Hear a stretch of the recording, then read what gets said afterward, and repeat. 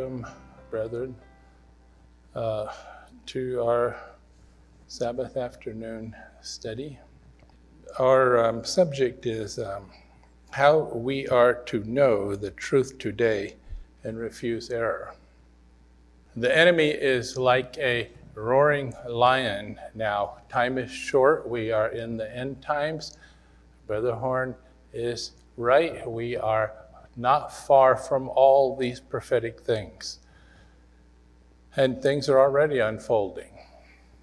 And the enemy knows his time is limited. It's running out, and he is getting more desperate than he has been, and he's been very desperate for a long time.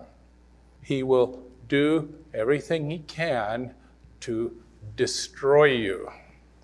He wants to make the casualty list so great that it would cause God to delay, or if possible, to even change. And he wants to be able to hold up the casualty list to the unfallen worlds, who he hopes to continue to tempt, and to say, look at what this horrible, terrible number of people who were lost because God is so unjust and so on. He will do everything, and he has other reasons too, I'm sure. But what he wants to do is destroy you, to take your chance of salvation, eternal salvation. He wants to take your life now, and he wants to take your life in the time to come. And this is the main event. This is the main problem. This is, we have to be able to stand where so many others have fallen, where they have succumbed to his temptations. And the temptations are many. He knows what is the right temptation for us. It's not all the same. For Sister Sharon, perhaps the right temptation is a nice pitcher of kale juice. Or maybe not. But it's not all the same. For some people, it is the temptation to have their own ideas, to investigate and to hear new things. People like a certain amount of novelty in their life. And novelty is actually good for our brains, but not novel doctrinal ideas. It's very harmful to our souls. And so we need to understand that if we are of that mindset that likes to hear new things, the enemy will arrange that for us to our eternal destruction. How are we to know what is what? That is our subject. No one is lost, and this is my opening thought, track 5, page 7. No one is lost for believing a false interpretation of prophecy before the truth of it is revealed. Do you know how many things William Miller taught that you would consider to be very unusual and strange and even wrong today? But it was not present truth he was teaching against. It hadn't been revealed yet. It was just his own ideas. And no one is lost for having their own ideas. So it's okay to have our own ideas? No, actually it's very dangerous. Let's see. No one is lost for believing a false interpretation of a prophecy before the truth of it is revealed, provided the false interpretation does not draw him away from some other truth. Provided it does not confuse us and cause us to lose our way, and it does often. Many individuals, however, are in great danger because, as history reveals, very few who become thus involved in error are willing to humble themselves by renouncing their errors and accepting the truth when it is made known. And this is true. People who are committing the sin against the Holy Ghost, for example, in the purest form possible, by denying the existence of the Holy Ghost, it's very difficult for them to come back. And because of congestion and trying to sort my friends on Facebook, for instance, I have got into the habit of deleting friends, quote, Facebook friends, who are Adventists, who are Trinitarian deniers. Okay? If they are strong Trinitarian deniers, I delete them. If they deny the existence of the Holy Spirit, unless there's some special reason, I don't keep them, not because they're going, that's the end of their time and chance. That's not so. But it's the end of the time that I have for them right now, because these people do not turn back, and it's easy to see why it's so hard for them to turn back when they are denying the very divine being that the Lord that uses to bring us back. That function of the Lord that is to speak to our heart and conscience and draw us back to the truth. And they deny the existence. And this is just one example of how Brother Hadif is right. Very few come back from a certain distance, okay, and stay back. Very few are willing to humble themselves by renouncing their errors. A lot of people want to come back without humbling themselves. There is a process that we must go through of repentance and reconversion. And we're not humbling ourselves to human beings. We have to humble ourselves to God. If our sins were private, we do that privately. If we were public in our sins, we have to do that publicly. But we do have to do that. That's part of the process. And very few are willing to do that. It's a small price to pay for eternal salvation. Think about it in the right way. Have the right estimation on the value of things. Humble themselves, very few, by renouncing their errors and accepting the truth when it is made known. They are consequently in constant peril of sinning against the Holy Ghost. And being acutely aware of this, Satan misinterprets the prophecies before they are divinely revealed. He realizes full well that many, unwilling to be corrected and to exchange their errors for revealed truth, will thereby be led to eternal ruin. There's many in this category, brethren, and we need to have self-awareness here, spiritual self-awareness. We need to see ourselves. Have we stepped over the line? Are we holding on to false interpretations of our own or someone else's making, human being? He realizes full well that all important, therefore, is the need that the student of the truth fortify himself with all honesty and humility as the light of truth is now turned searchingly on. Fortify ourselves with the truth. We need to know the truth. We don't need to be studying error. There's nothing else that's worth going into our minds right now but the shepherd's rod message. It is the only thing according to the message. If the message is false, then we should study other things. If the message is true, it says nothing else is worth studying, or remembering, or teaching. So our subject today is how we are to know the truth today and refuse error.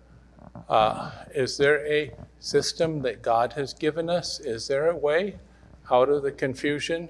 That is our subject. Let's have a word of prayer.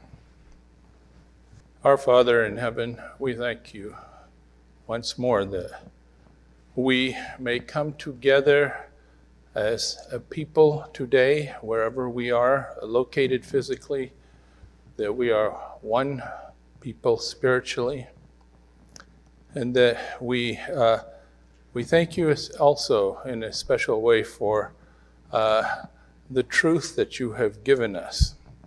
And we pray that we not be only hearers of the word, but today and in our daily lives and study, that we practice the truth that we have, that we make it our guiding force, our guiding principle in all that we do.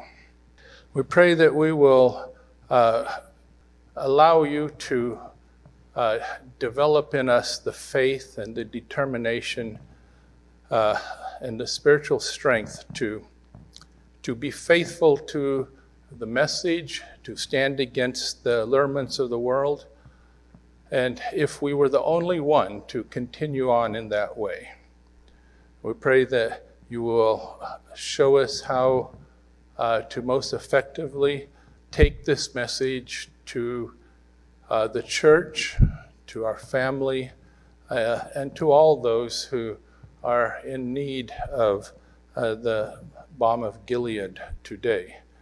We pray that you will be in a special way with our brothers and sisters who have been affected by this coronavirus pandemic. We pray that you will that you will watch over those who are sick, those who are recovering, and those who have had bad reactions from the vaccine. We pray that you will guide your people in the way that we should go, that we may be remain strong and healthy as possible to continue to serve thee. We pray all these things in Jesus' name. Amen.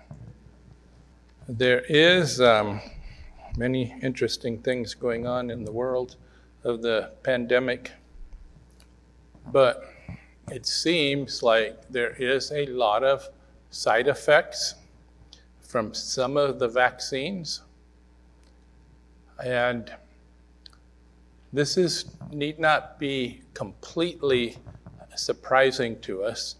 The one vaccine, I think it's the Moderna vaccine, was created in the computer lab of the researcher over a weekend period of time. Anything that is created that fast in a weekend is bound to not be the very best possible thing that there is. And if you think that's kind of strange that you can create a vaccine in one weekend, we live in a very strange world, and they use that vaccine on millions of people. And it's only going to get stranger. They label the vaccines for experimental use, or no, for emergency use. And they are not approved vaccines, none of them. There's not one approved vaccine today, even though they will push that on you as much as they can. There's a lot of foolishness, a lot of lies, a lot of fear, and many strange things. But the bottom line is that with all the problems of the vaccines, they are saving more lives at the moment than they are costing. And that's not the greatest calculation in the world. We like to see the kind of medicine where there is zero risk and 100% effectiveness, and the vaccines are going to gradually get better. And people have a lot of opinions on things, both doctrinal and scientific, and we think it's perfectly all right that we have our own opinions, but sometimes our opinions can be hurtful to ourselves or others. And if you don't have a good understanding of what's going on, and you strongly influence people in the wrong way, I know lots of people who have no compunctions about doing that and will continue to do it, but it's wrong, brethren. Know what you're speaking about before you speak. The vaccines for a subset of people are beneficial. For those who are high risk and elderly, it is beneficial, the least harmful of the vaccines. For young people, the RNA, the mRNA vaccines and so on, they're not an approved vaccine. If you hardly have a danger as a young person, why do you want to give them an unapproved vaccine? Wait a little while. There will be approved vaccines, better vaccines coming out. And I have said from the beginning that I would personally take the vaccines if and when I have to. And quite non-coincidentally, I have not had to, and I have not taken any vaccines, for better or worse. And I'm saying that to you because while actually I'm maybe theoretically in a higher risk group, I do not feel I'm in the highest risk group where I have to go out and take that. And for you brethren who are not in a high risk group, it may be that not too long from now they will have safer, more effective vaccines. There are lots of side effects right now. And one of the side effects that troubles me is death. That's a troubling side effect. There's too much of these side effects going on. And if we take a weekend to design a vaccine, should we be so surprised? Now, they spend a lot of time actually manufacturing the vaccine and testing it and so on. But the weekend story is essentially true because it was a new technology that they can do on the computer very fast. They have some remarkable plans for the future, actually, of that same technology. But people should remember that to be in the test group, among the test group is not necessarily the safest and best place to be. And there'll be a lot of problems on the way to them getting all the bugs ironed out. And for the doctors and the scientists, it's, whoops, we're sorry about that side effect. But if it's you that had a fatal side effect from that, it's not so small a thing, is it? So, I don't know, if you tell people two different things, but in a sensible and complex way, people sometimes get confused. What is he saying? There's no use to be confused here, and I personally will not accept that. You make your best decision yourself, but I suggest and strongly that those people who are in a very high risk situation do take this.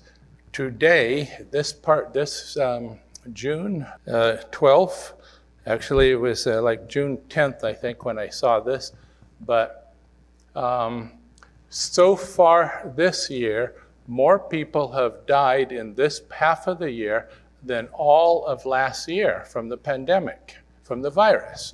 And people are dying, brethren. If you're not aware of these things or you believe it's all lies and so on, don't believe that. Just because there are very questionable people out there with questionable agendas doesn't mean that the virus is not capable of killing people under the right circumstances. And so far this year, more people have died from the virus than all of last year. It's a real thing. It's not going away just yet, but there are good, positive trends. And so it does behoove us, those people who need to be cautious. You could live in a bubble. You could go to Alaska or something. Or if you're very high risk and your doctor recommends it, pray about it. And if you're impressed to take the vaccine, do not be concerned. It is not a sin, a this or that. And those people who propagate those things, they are doing that without understanding, and it's not right. If you are young and good health and so on, you should know that quite a few people are being injured by the mRNA vaccine and the others too. Anything that has the spike protein or asked the body to create the spike protein is causing damage right now. And until they find a better way or a subfraction or whatever, it's going to continue. The spike protein on a virus is just damaging. Probably was made to be damaging. But anyway, that's a whole separate can of worms. But the vaccine is damaging. The virus is damaging.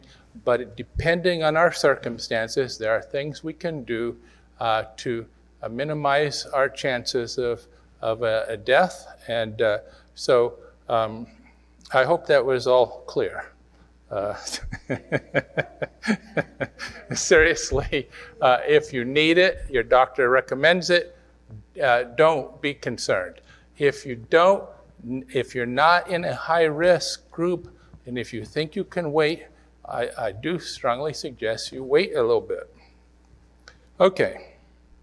Sometimes you're just faced with no perfect choices. It happens all the time in the world. Should I take this road with the crazy traffic, or should I take this road that was washed out and broken up and falling into the ocean or whatever? So yes, sometimes you just don't have a real smooth choice. And you know what? It's going to be more hard choices as we go along. And you have to keep yourself calm and cool, stable. You have to be able to think and reason and follow the best understanding of the time, the best authorities of the time to come through as well as possible. And the Lord will bless you when you do that. He is not necessarily going to bless you if you are watching YouTube, wherever they come from, videos on crazy conspiracy theories and busy sending them around to other people. If they are lies, you are propagating lies. And it's a serious, serious issue to propagate a lie. A lot of people think, oh, I didn't originate that. It's okay. Let me shoot it around. No, you are part of the lie when you do that. And you are breaking the 9th commandment. You are bearing false witness with your lie. You are confusing and muddying the issue in the minds of people who may not be able to think their way through the confusion that you are helping to instill in their minds. Not a small thing, brethren. Okay, how we know? Are you uncertain where and how the Lord is working today? It is not God who is keeping you ignorant. Many people cannot be sure where the truth is, what the truth is. And that's exactly what the enemy wants. He wants us confused. We live in a time of great deception. Never have we seen deception is so thick and so coming at us from so many directions on so many things. And I'm talking about the government deception. I'm talking about science, medicine, especially I'm talking about the news media and YouTube media and all the rest. It is deception all around. And by the way, to be involved in these things, to be involved in deception of any kind, is the exact opposite of what we are called to do. We are called to spread the truth. All the truth on everything. If you're spreading deception on anything, it's a serious issue between you and the Lord. Now, we don't need to be uncertain about how the Lord is leading today. Because Brother Adolf tells us in 2TG 41, page 3, I am, however, certain that God will not keep us ignorant of the things we ought to know. This is a divine assurance. Brother Adolf was not speaking as an individual in casual, everyday conversation. It is published. He was speaking as the Lord's servant. And the Lord will not keep us ignorant. If we are ignorant, that's between us and the enemy. It's not, we can't blame God. He has done his part.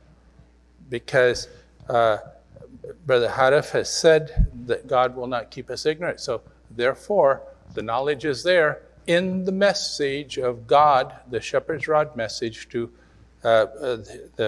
his people today. It is there. The Lord communicates his word to us through his messengers.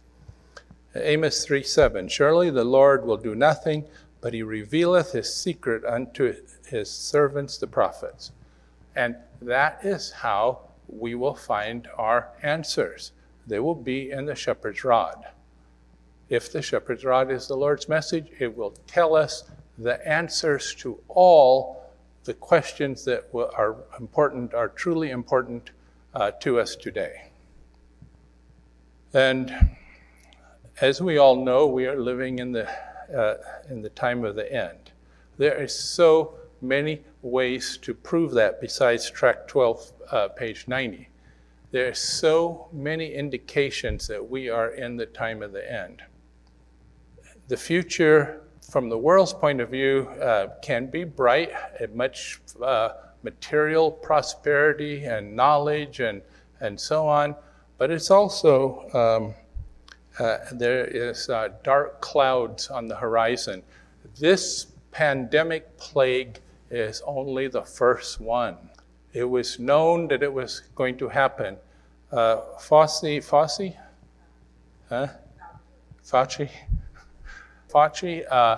predicted it.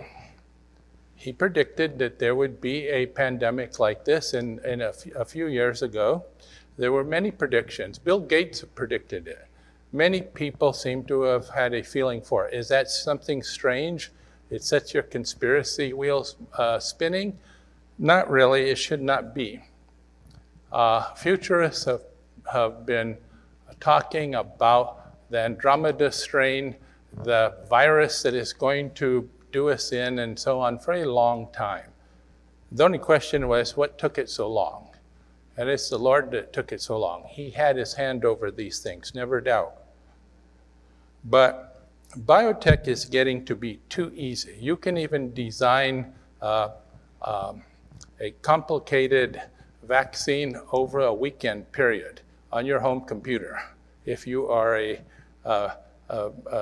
researcher in that area. Google it. So we are in the end times, and the future is grim for the people of the world, those who insist on continuing their own way, those who are in the church and insist on continuing in their sin condition. And it is grim for all Davidians who insist on continuing business as usual, fighting with each other, coming up with new ideas, running after new Elijahs and Joshuas and Josephs and whatever. Okay? It is not good, and it's going to be it's going to get more serious, more trouble. We're going to have more trouble. That is a guarantee. The message guarantees it. Now, Sister White tells us a very important point that we all know, but how do we know it? Each of the ancient prophets spoke less for their own time than for ours, so that their prophesying is in force for us. The prophecies in the Bible are in force for us today. Now, that doesn't mean that we can go off and do some private interpretation, and lots of people want to do that. But what it does say, what Sister White is saying here, and Brother Hadif also says, is that Micah 6:9, for instance, it is in force for us today. Micah 7:14, it is in effect for us today. And many other prophecies as well. They relate to our own time, now, here at the end of the history of the world. So that's how we're going to find out. We're going to go to the prophecies. We're going to see what the Lord has revealed through his prophet. And the last prophet, we believe, is Brother Hadif. And we're going to study his message, some of the things he says on how we can know what is the truth for today. To know the truth, we have to avoid the lie. And many people have private ideas of their own that are an idol to them. They're precious to them. And this is the first thing. We have to be able to get rid of our own ideas. We cannot lead the Lord. He is to lead us. We of ourselves never know what is right and what is wrong unless we are told. No, brother, no. I can read the Bible and figure it out myself. Well, that is not what the message says. The message teaches a different system, quote, system. And we want to find out what that system is to avoid having these idols. Easy enough to know what is right and wrong. If we do whatever we are told to do, no more than no less, we shall be accounted worthy. Well, no one tells me what to do. I am a free person, and I will read the Bible and make up my mind for myself. Now, I'm not going deeply into this, but that is what the Protestant churches do. Everybody reads the Bible, and they come up with their own ideas. They're uninspired. But they do have a right. They demand to have the right to have their own ideas. Well, this message specifically points out that that's wrong. And that's not the way the Lord is working today. If we want to dig in our feet and say, no one's telling me what to do, then we can go ahead with our own way. But if we're going to go ahead with the way of the Lord, we will do whatever we are told to do, no more and no less. Some people want to do more. When the message says X, they want to do XY. They want to do new things. They want to add on duties and responsibilities not in the message, requirements. And they want to ignore some that are in there. And this is how the sinful, self-appointed prophets and leaders are. So far, our God-sent message is pleading with us to depart from the abominations, to cast aside all our idols, to put away all our private ideas and opinions, to wholeheartedly return to the Lord. This is what our message, our God-sent message, is asking us to do. Cast away our idols, to put away all our private ideas and opinions. Our opinions need to be, thus saith the Lord. They need to be in line with the Lord's system, his perfect system, he calls it. There has ever been individuals of independent mind who have claimed they were right, that God had especially taught, impressed, and led them. Each has a theory of his own, views peculiar to himself, and each claims that his views are in accordance with the Word of God. Each one has a different theory and faith, yet each claims special light from God. Does this sound like Davidia? It's Davidia, brethren. Each one has a different theory and faith, each one claims special light from God. These draw away from the body, and each one is a separate church of himself. All these cannot be right, yet they all claim to be led of the Lord. Now, that is not how true inspiration works. That is just babbling madness. Everyone talking and competing and jumping up and down, but it's just it's not of the Holy Spirit. They are not led of the Spirit. When we are led of the Spirit, we will say the same thing. We will see with one accord. And that is the mark of God's true people. They do see things with one accord. They see eye to eye on the truth. And they speak with the same voice. Unceasing theological speculations on the scriptures with the resultant diversity of opinions, pleasing fables, and pleasing fables are continually increasing confusion, dissensions, division, which spawn conflicting creeds and sects. The existing disunion among Christians of today is not, therefore, fulfilling God's but Satan's predetermined purpose. Now, some people think unity is not God's purpose, but it is God's purpose, brethren. The message does teach it, and it teaches it very clearly. Among God's people, unity is a must. And when you have people with their unceasing speculations and constant elevation of themselves into being a prophet, and which enables them to deceive people even to a greater extent, you have the formula for confusion, dissensions, and divisions, conflicting creeds and sects.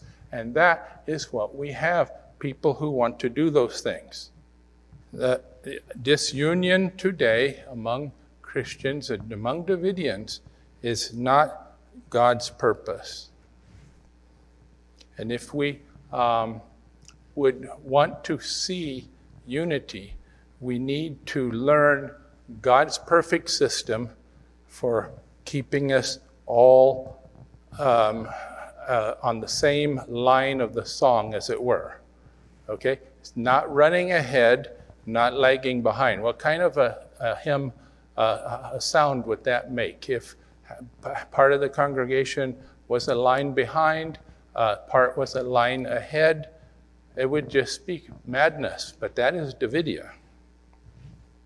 There have ever been individuals of independent minds who have claimed that they were right, that God had especially taught, impressed, and led them. Each has a theory of his own, views peculiar to himself, and each claims that his views are in accordance with the Word of God. Brethren, it has to stop. God does have a perfect system. I promise you, he has a perfect system.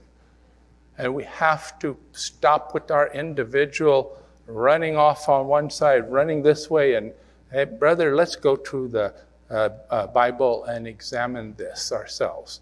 Okay? We don't do that. We have a system that God has given us. Each one has a different theory, and each one claims special light from God. These draw away from the body, and each one is a separate church. And that's what happens. A separate little group. We have many of them. We have people who are stalwartly turning off into the wilderness of their own ideas all by themselves,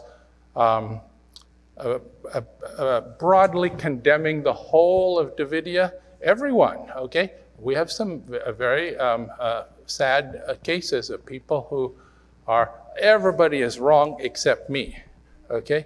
Now, that moves past theology into psychology, and I'm not going to go there right now, but people have to understand that these false Elijahs and Joseph and Hen and so on, all these prophets, self-appointed prophets, these people are not like you and hopefully me. They are different. And that doesn't, I'm not saying that for you to despise them or abuse them. I want you to know the truth. They woke up one morning and they decided that they were really Moses, Elijah, or someone else. You didn't do that. You never had any doubt in your mind that you were you when you woke up.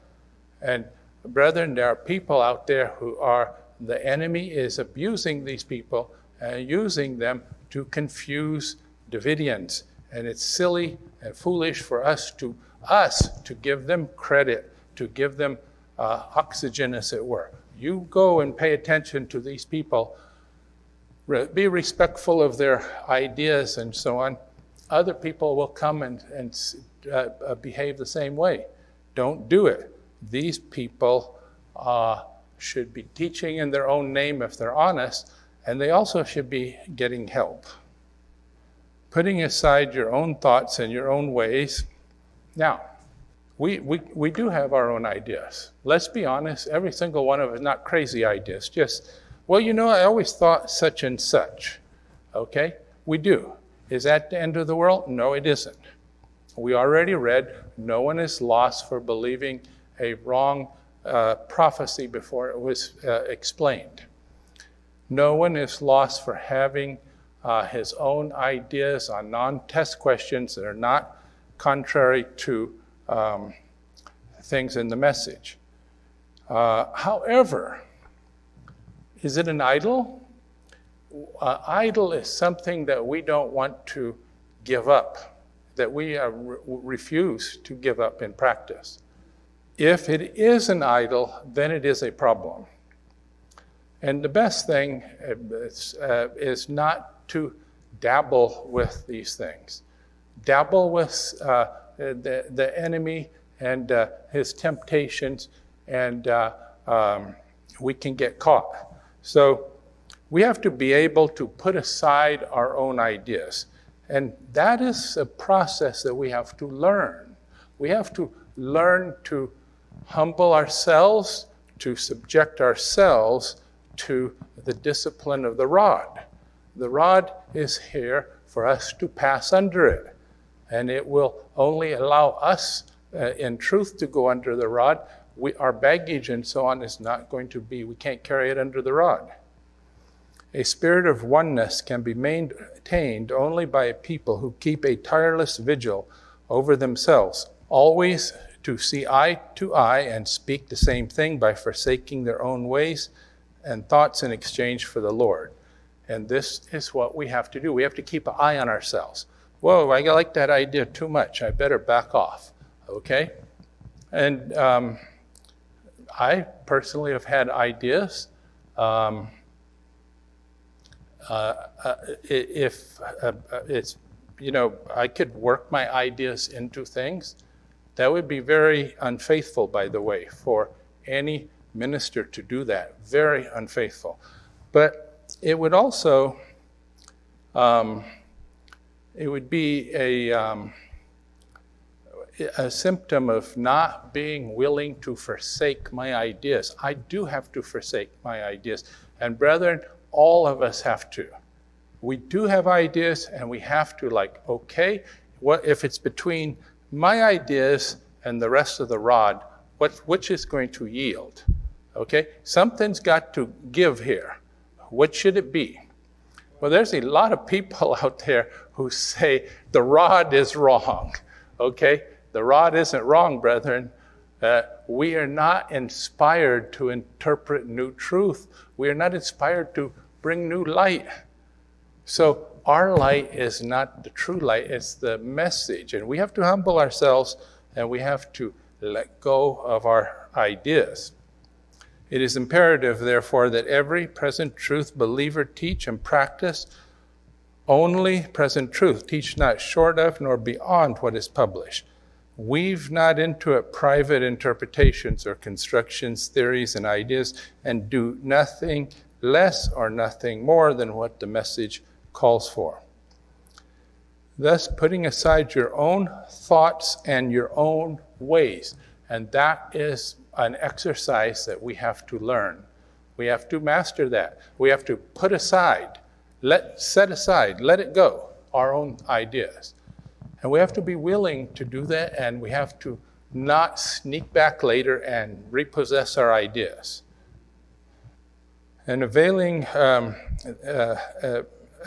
yourselves of the Lord's in exclusive devotion to the Spirit of truth, you will really see eye to eye and speak the same thing. And only when we do this, when we all are speaking the same thing and seeing eye to eye, will the Lord be able to pour out the Pentecostal outpouring on us. Okay? And that is something the enemy will strive with all his ability to prevent. So in order to prevent the future from happening, he keeps us fractured and diverted and just meandering in a circle with one crazy popping up here, and after a while fading out, another one then comes up, and so on. It's been going like this since Brother Hadif died, right after he died, they popped up. God requires certain things of his people. If they say, I will not give up my heart to do this thing, the Lord lets them go on in their supposed wise judgment without heavenly wisdom until this scripture, Isaiah 28:13, is fulfilled. You are not to say, I will follow the Lord's guidance up to a certain point that is in harmony with my own judgment. It is not a matter of our own judgment. The Lord has a perfect system. He didn't say it was a semi-perfect system. We'll get to it. But he has a perfect system. He's not going to leave us in confusion.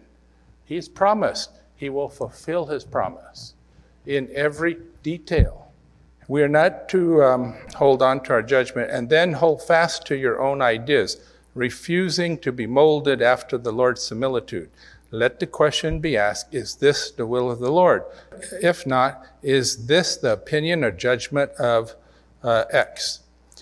And there are many things that we adopt, ideas, and we need to ask, are these the ideas of brother so-and-so? Are these ideas of sister so-and-so? Or are these from the message? And we have to make that decision. We have to have that willingness to walk away from wrong ideas. It's actually a good trade. It's actually a very good deal. But for some reason, the natural human heart dislikes giving up things, even false things, and anything that is contrary to the message.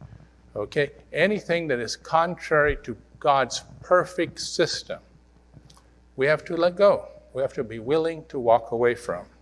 In our day, there is an even greater flood of private interpreters of the scriptures, the cause of today's isms. We have lots of isms than there was in Moses' day. And according to Revelation 12:15-16, the Lord warns that he will again use a remedy similar to the ancient remedy against today's ism-breeding flood. Now, that is the final remedy, the purification. It will happen. But that doesn't mean we have to wait and continue with our idols until we are cut down. We do have a chance to let go.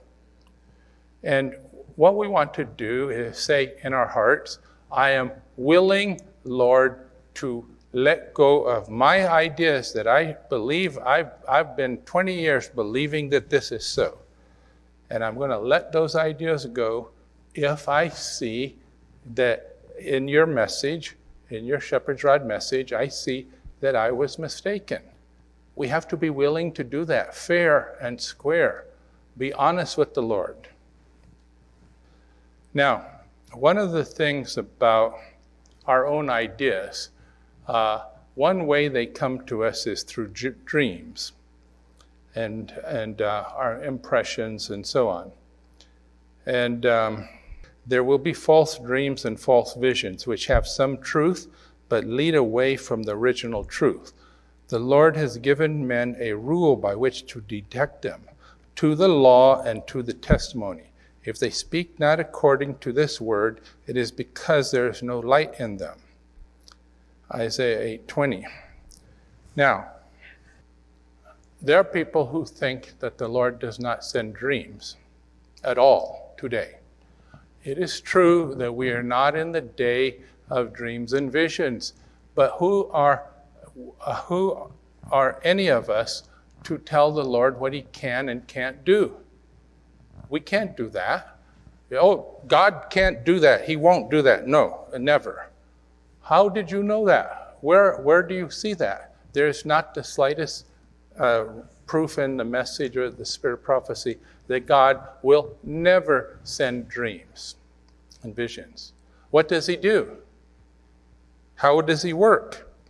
Well, what he sends will be in harmony with the law and the testimony. He has given us a part, this is part of the system, and he has given us a way to assess our private dreams. There's many dreams that are just like everyday dreams, mean nothing.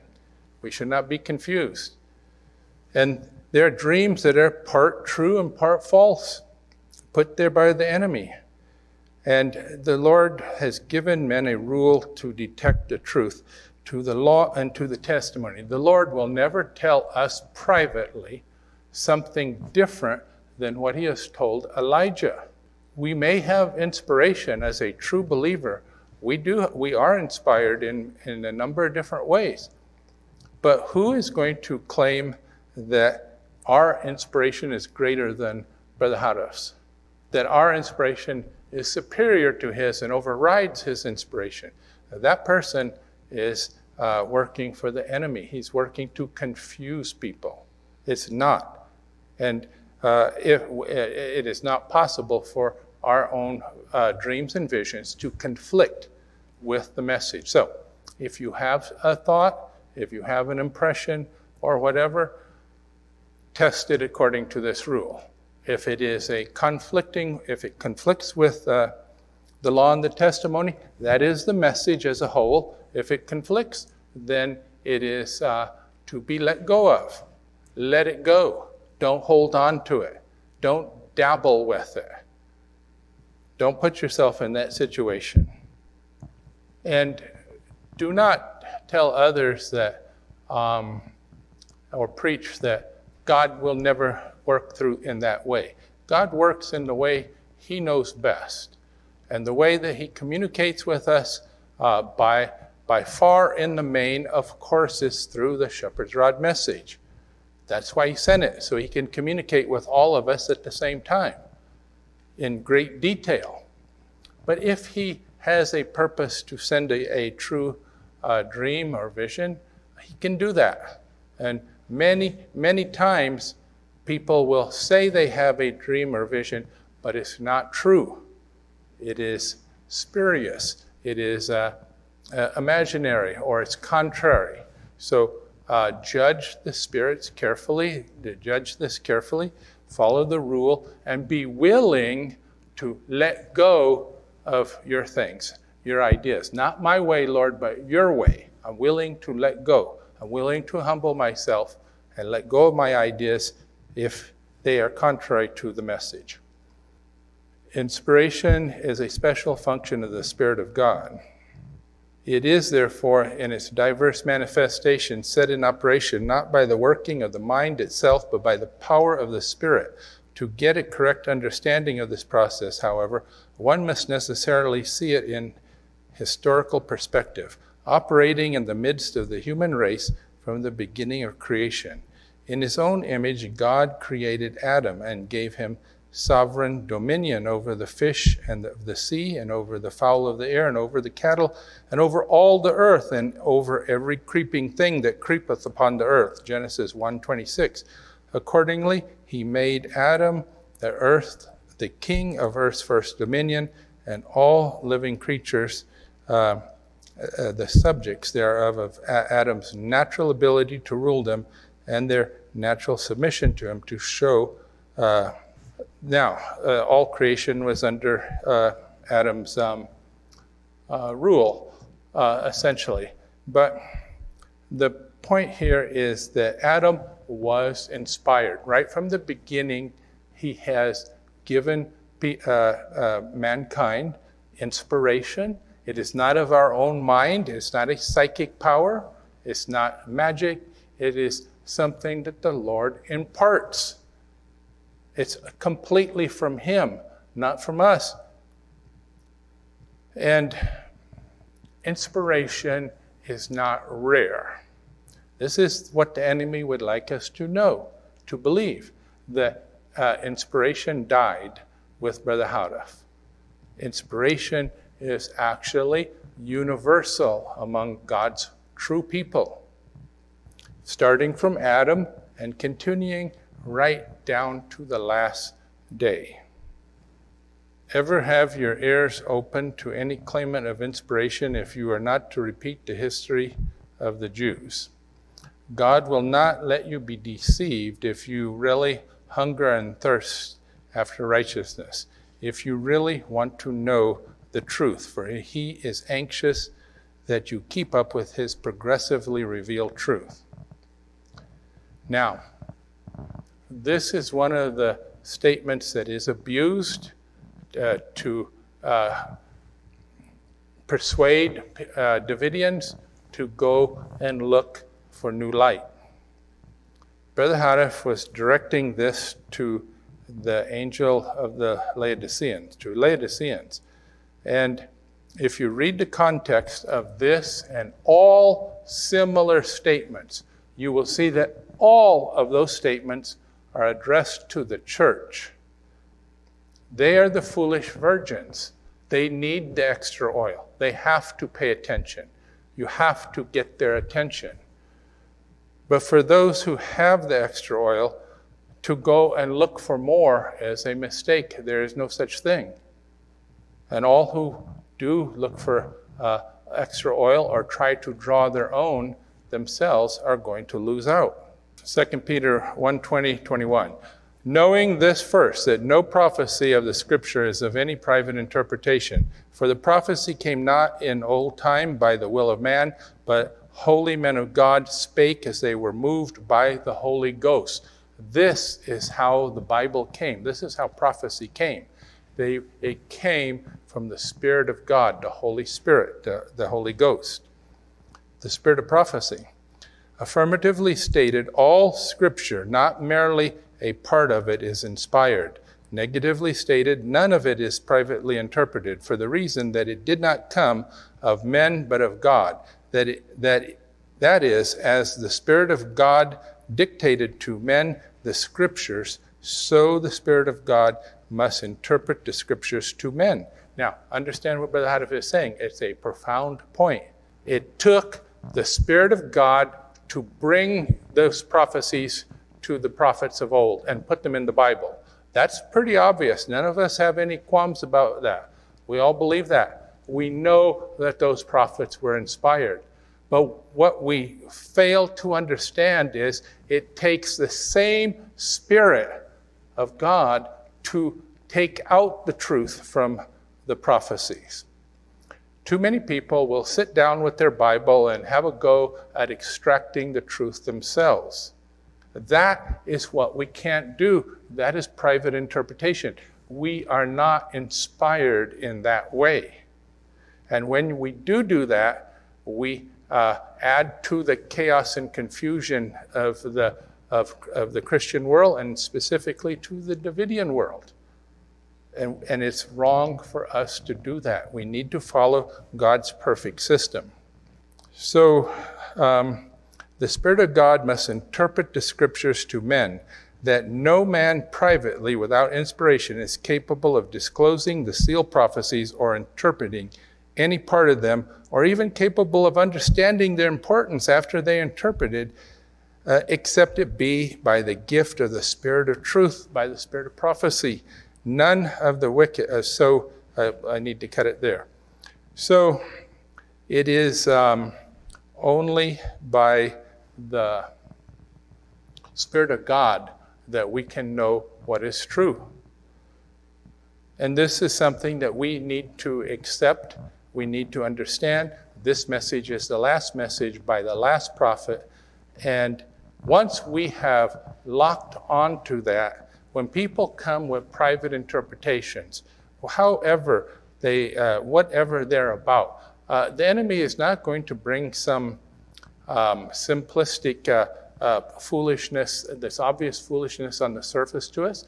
He will make it intriguing. He will make it seem logical and sensible. And we will be tempted to have a look.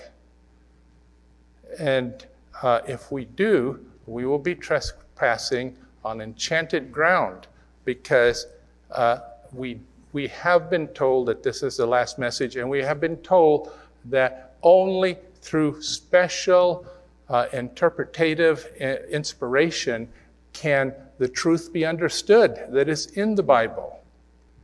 We can't do that, and neither can anyone else, especially those individuals who have imagined a high position for themselves, high spiritual office for themselves. We know that that cannot be, because we know Brother Hadif was the last prophet.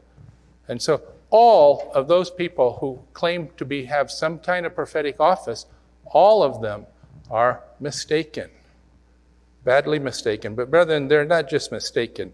They are also, and we say this without wanting to be condemnatory, critical, or denigrating. These brethren are also mentally ill, and they're doing something that you and I will never do. By the grace of God, I trust that this is true for all of us, and especially me. We don't want to slip into these things. We don't want to trespass in that way. Okay, coming down to the bottom. That we cannot be led into all truth without the gift of the spirit of prophecy. Inspiration symbolically forewarns through the prophet of Zechariah. Let us turn to Zechariah 4 and begin with the first verse. Now, we aren't going to read it, but we're going to look at the, we'll read a little bit here and there, but we're going to look at the chart. Okay, so this is the chart here. And Zechariah 4, 1-4, and the angel that talked with me came again, and walked with me and waked me as a man that is wakened out of his sleep, and said unto me, What seest thou? The illustration here exhibited, you will note, is an exact reproduction of Zechariah's symbolism. Okay, so Brother Hadif is saying that this picture right here corresponds 1-to-1 with Zechariah 1-4. And it does. It does correspond exactly. There are two pipes. There are 7 tubes. There are 7 candlesticks, lamps, and it is exactly as stated in the Bible.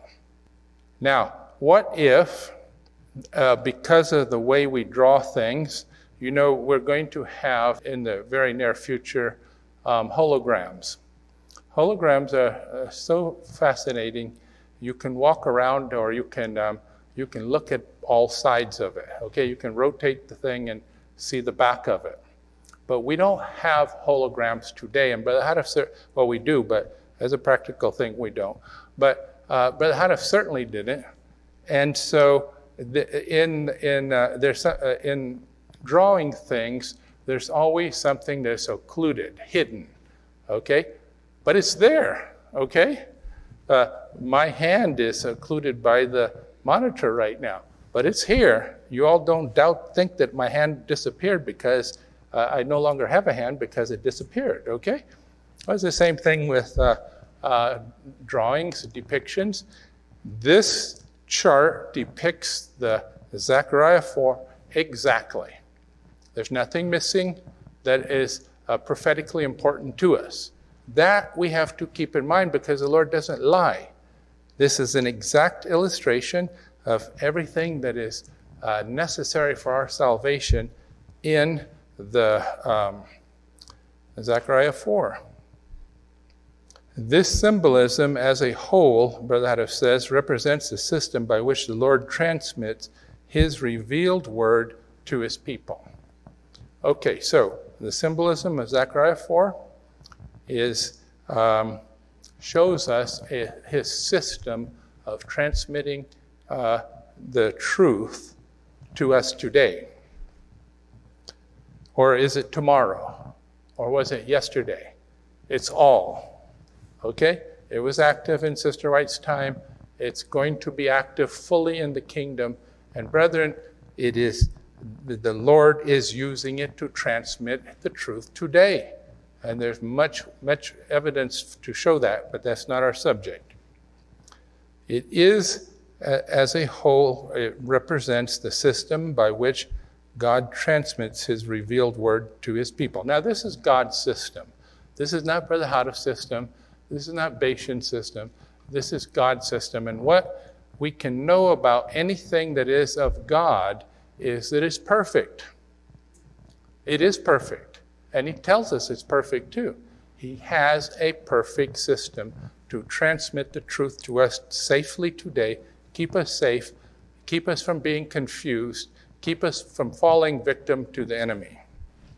Here is seen, this part here is seen that the whole symbolical setup is for the purpose of depicting the accomplishment of but one thing, of keeping the 7 lamps, the entire church membership, supplied with spiritual oil, Bible truth, so that it might give spiritual light all around about, that the church might lighten the world with the revealed word of God. And since the ministry's duty is to feed the church with spiritual food, the fact is that the 7 tubes represent the ministry at work, taking oil, revealed truth from the bowl to the 7 lamps, the churches. Now, that is the process that is ongoing right now. There are those who say, well, that's not going to be active until the kingdom. Well, if it's not active, then the lamps are not getting the oil. But they are getting the oil. They are lit. The oil is flowing to the lamps, those who want to receive it. The Lord doesn't pump that oil through at a high pressure and force people to take it. He never does that. But those who are willing receive the oil. Now, today, from the message, by the way, of course. Now the truth that in the illustration, the tubes, the ministers do not take the oil directly from the olive trees, the Bible is it positively indicates that the bowl in which the oil is deposited represents a container or store in which the compilations of inspired Bible interpretations are stored. The writings of the spirit of prophecy. It's where the store, the books, the writings. And that from it, not from the olive trees, the ministers help themselves with oil and carry it to the 7 lamps, to the church. Now, God's ministers, God's teachers don't go directly to the Bible and teach prophecy and doctrine straight from the Bible. And neither do God's true membership. What is true for the ministers is equally true, brethren, for each individual. None of us can go to the olive trees, the Bible, the Old Testament and the New Testament, and take out new prophecy and explain, interpret it, and apply it. We can't do that. Neither the members nor the ministers can do that. But the ministers are required to take the oil instead from the bowl, the stored interpretations put there by the 2 pipes. That is where the ministry gets the truth, the explanation of the oil today. The symbolism, therefore, points out the system which God has ordained for dispensing the word of the Lord to his church.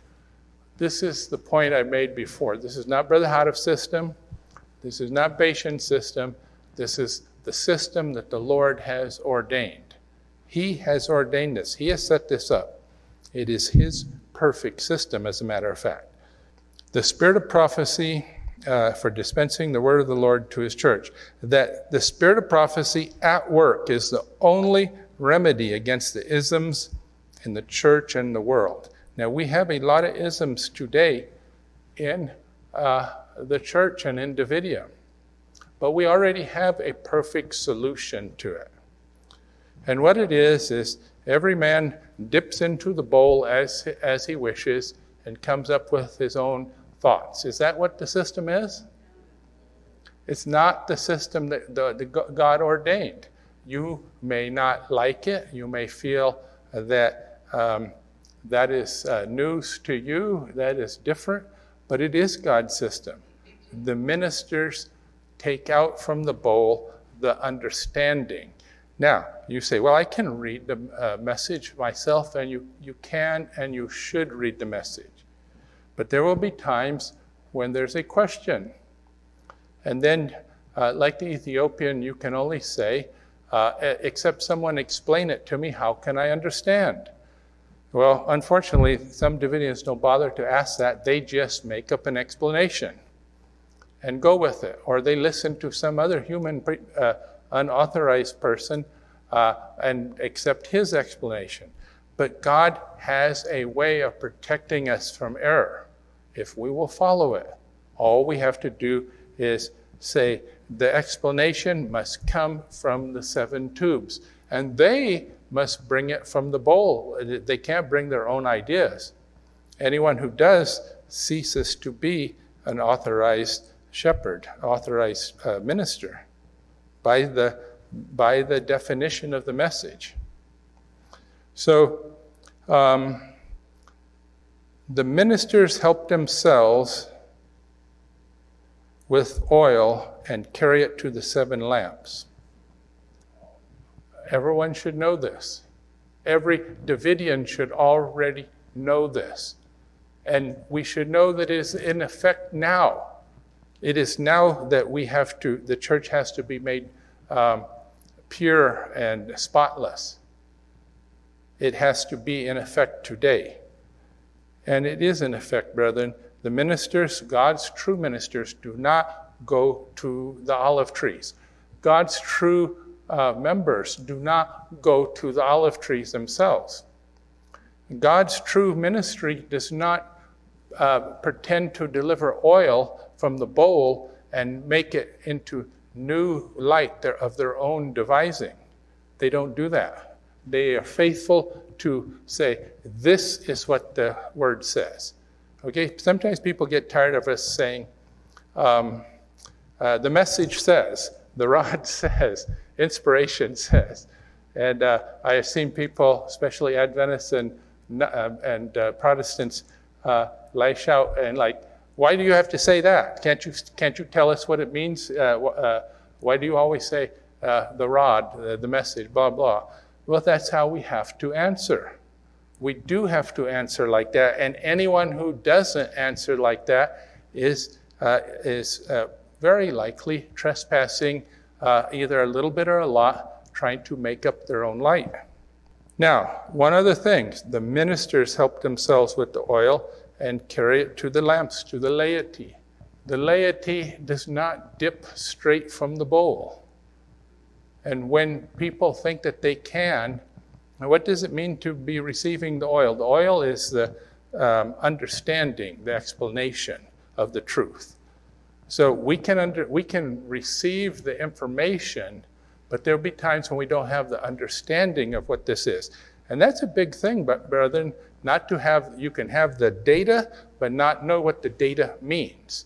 And so that is where the chances of confusion slip in. And well, I think it means this, and I think it means this. And people come with different ideas because they all feel comfortable about dipping in there themselves and running with their own ideas. And it's very important that if we have done that, that we get rid of those ideas, that we be willing to get rid of our own ideas. Okay, 7 tubes, 2 pipes, 7 lamps, God's perfect system in symbols for bringing the truth to the church and to the world.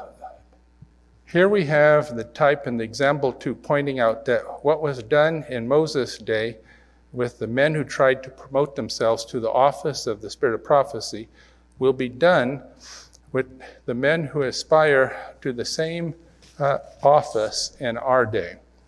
There are people who hardly stand a chance. Thus it is that any who are called to teach what the spirit of prophecy unfolds to them should not aspire to private, uninspired interpretation of the scriptures. If they do, they and all who follow them will have their reward unless they repent. Now, the 7 tubes, the ministry, those who have worked and performed the duties of a minister, Brother Hadif counsels specifically to them. Why? Because this message is prophetic. God knows the future. He knew very well what would happen. Minister after minister arises, and many not even ministers, arises in Davidia and goes off on a tangent of their own devising. And what Brother Harif is saying is that any who are called to teach should not aspire to private, uninspired interpretation. If you are a teacher, you have one of the first things we have to learn is proper humility, proper understanding of what our work is. Our work is to convey the oil. Our work is not to bring new oil. And if we are unfaithful and we want to bring new oil, we cease to be authorized teachers, ministers, instantly. Our calling is, as ministers, is to be called as teachers of God's truth, not teachers of our own truth. And we do cease to do that when we start to promulgate our own ideas. And that's why God's people, his teachers, walk together and all speak the same thing. Because if one goes off on a tangent, we can all see that. We see that he is off on his own. And God's people do not go off on their own. And it is impossible to be part of the seven-tube symbolism and be on your own. Those who do not avail themselves of the golden oil, and those who continue ever to hunt for some kind of oil. I thought we should be looking for anyone who claims to be inspired. Yes, we should if we are Laodiceans, but now we are talking about this from the Davidian point of view. Okay? And if we are Davidians, we're not to be looking for more oil. And those who continue to ever hunt for some kind of oil, or whoever try to extract their own, will of course drop into the pit when the earth opens her mouth to swallow up the flood. Then it is that the ism breathers and ism seekers shall forever pass away. Is there no hope until that time for us in Davidia? Now, there is lots of hope.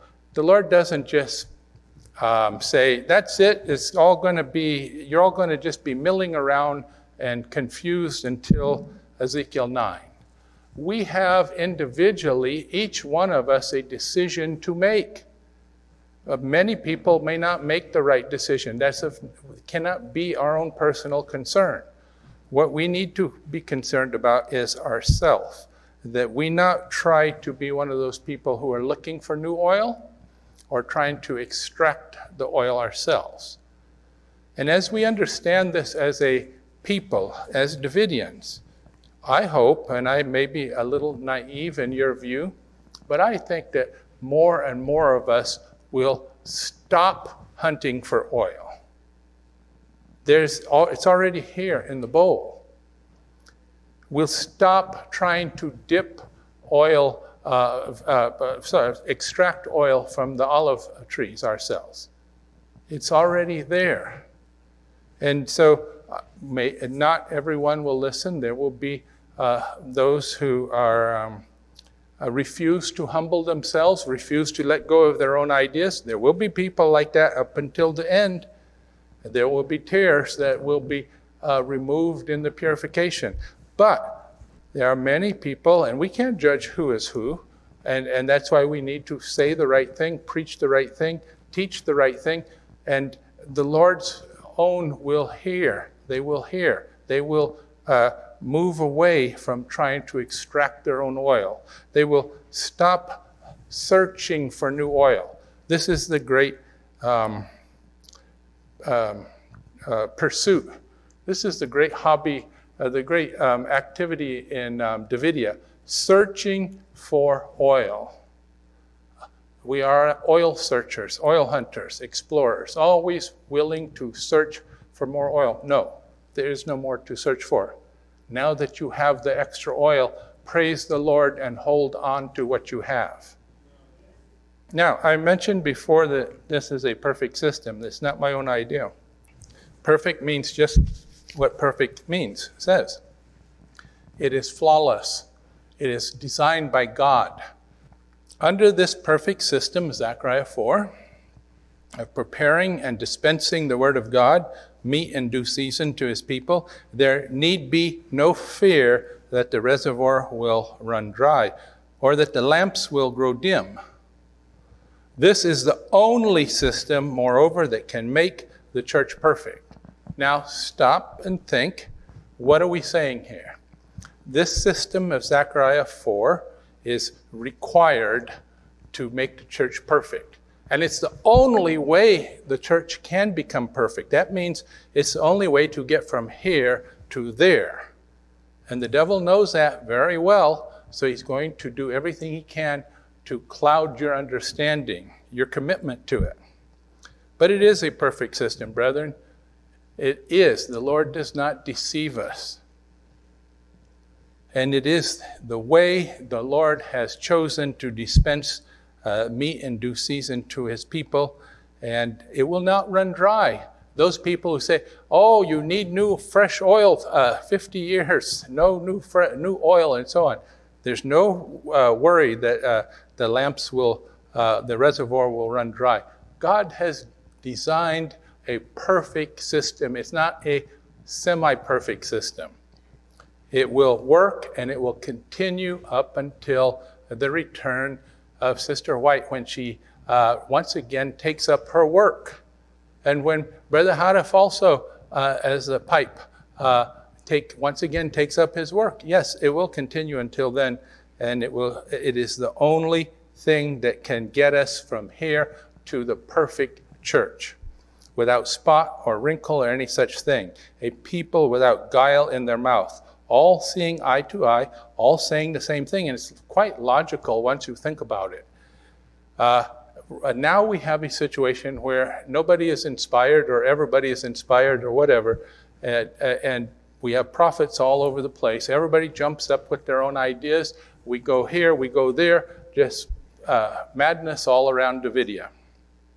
But in between all these things, God had a perfect system all along.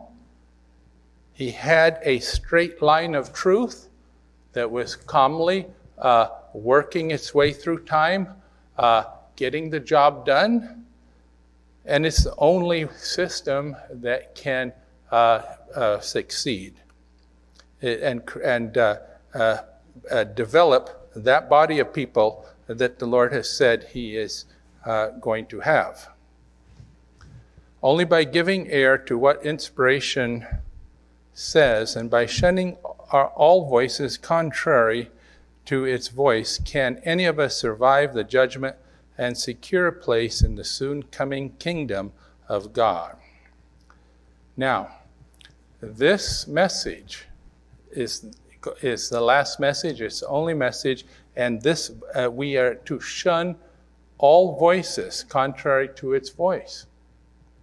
There's many voices, and none without signification, none without a certain logical appeal or emotional appeal or whatever. But we do have to shun the other voices. God's people will hold on to the truth. God has said that he will not leave us confused. And he has said that we are to shun all voices contrary to the voice of the rod. And it's the only way we can have a place in the kingdom. Likewise, irrespective of considerations of personal faults, frailties, and failings, Elijah's message and movement will be the only God-sent ones, the only ones to fear, to love, to stand by, to live or die for. No, there will be no other shield. Now, if the brethren had been faithful to the message right after Brother Hadaf died, the very first movement that came up was called the Voice of the Turtle, Sister Zumstein. Well, she had to have a name, and that was the name that was available in her mind. Okay? It's not the message of Elijah. She was another prophet. I don't remember who she was, but she was somebody. And the next one was the branch. Right, very shortly, just months after her, the branch got started. But that's not the message. That's not the message that is the only message. The brethren didn't have to be confused. God did not leave them without the truth. It was there in the message. It's not the branch. It is not any of those other names that have come up. Is it the wave sheaf message? No, none of these messages. It is only Elijah's message of the shepherd's rod. That is the only one. It is the only way that we will have to survive the time that is coming. It will be our only shield in the day of judgment. And Brother Hadif says in Answer Book 1, "Let us therefore covenant with the Lord, that henceforth we shall neither accept nor advance as revealed truth any private interpretation of the Scriptures." Brethren, if all Davidia would covenant on this, overnight, everything would change. The wolves that prowl around ceaselessly, looking for weak and young lambs, they would be blocked. We need to covenant with the Lord that henceforth we shall not accept or advance any as revealed truth any private interpretation. So if we are calling for the end of the world this year or next year, or when that fails, then a year after, that is a private interpretation. It's not in the rod, very definitely not in the rod. And so if we have covenanted with the Lord not to accept, to shun all these other messages and messengers as not worth hearing, not worth remembering, if we have covenanted with the Lord, we will be safe from the wolves of Davidia. And we will also reduce their number. They have to eat to survive. And as people identify them and say, you are a false prophet, you thrust them through with the truth. It is a way that is the way that the Lord has for us today, to identify them and thrust them through as false prophets. And it pins a sign on them so that other people passing by can see that here was a false prophet. And one by one, as we turn away from all our false prophets in Davidia, we will gradually come together, one after another of us. And there could be ways of that happening that are not necessarily intuitive to us. The Lord knows how that would happen.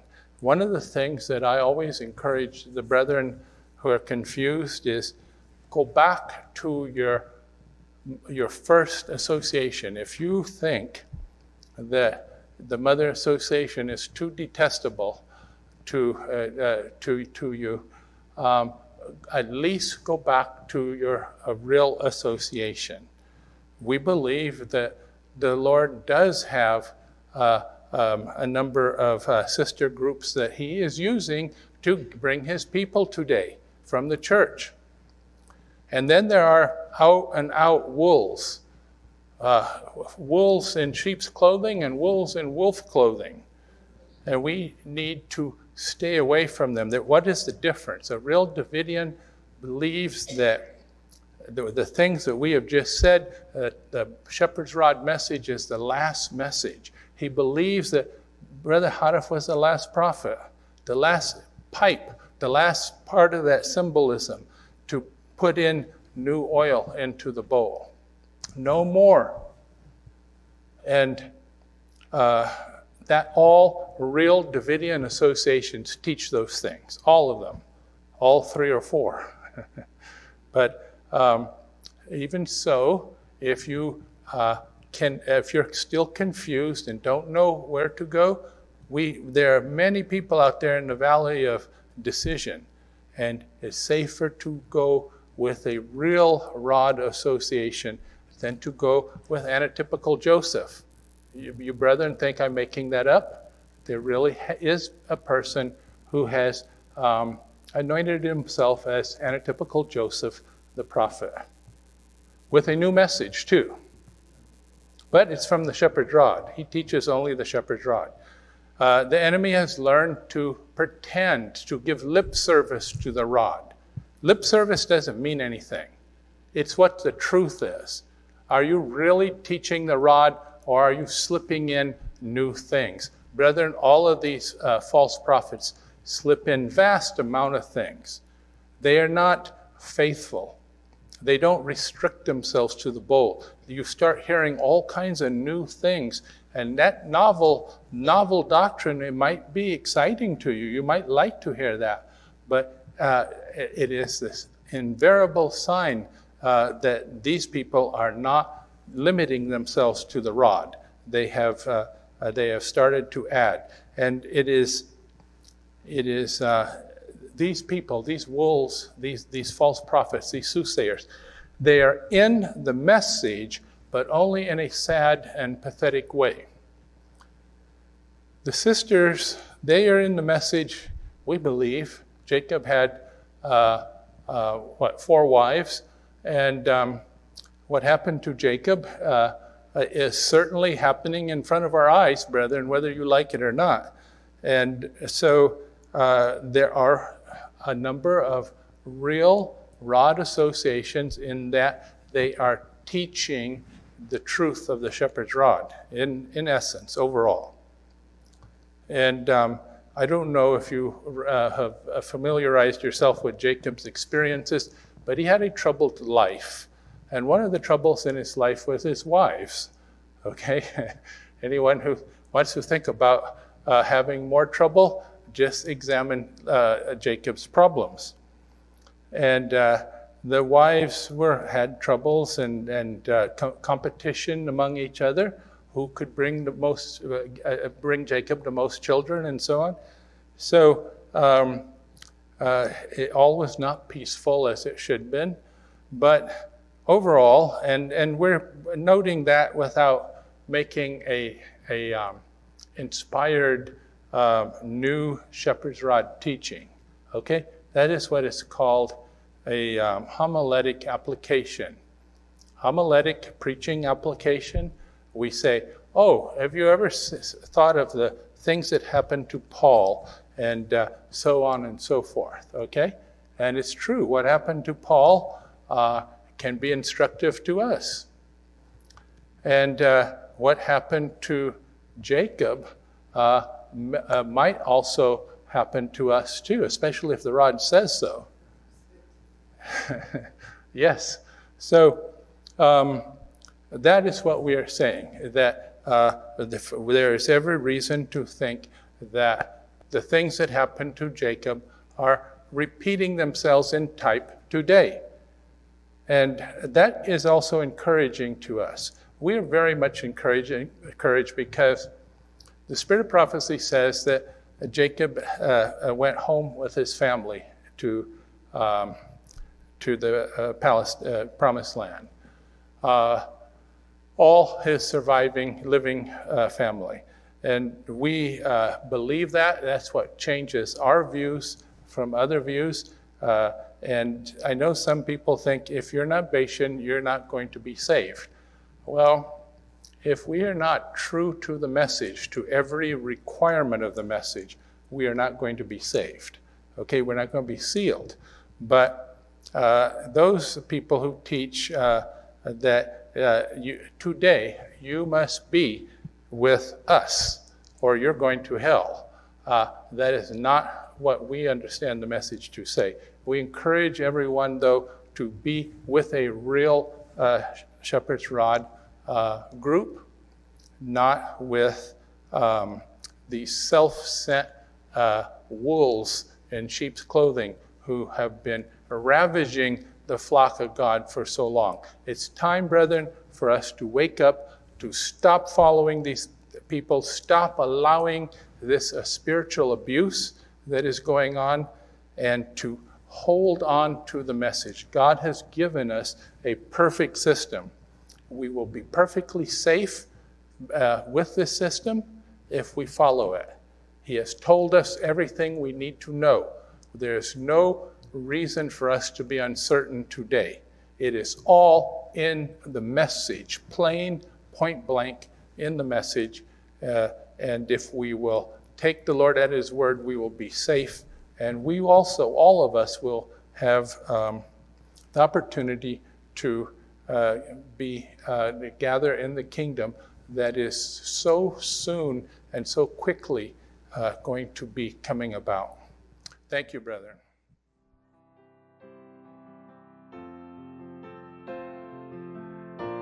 Thank you for listening. This has been a production of the Davidian Seventh-day Adventist Association. You can find us online at www.bationhill.org, and you can call us at 417-835-2162.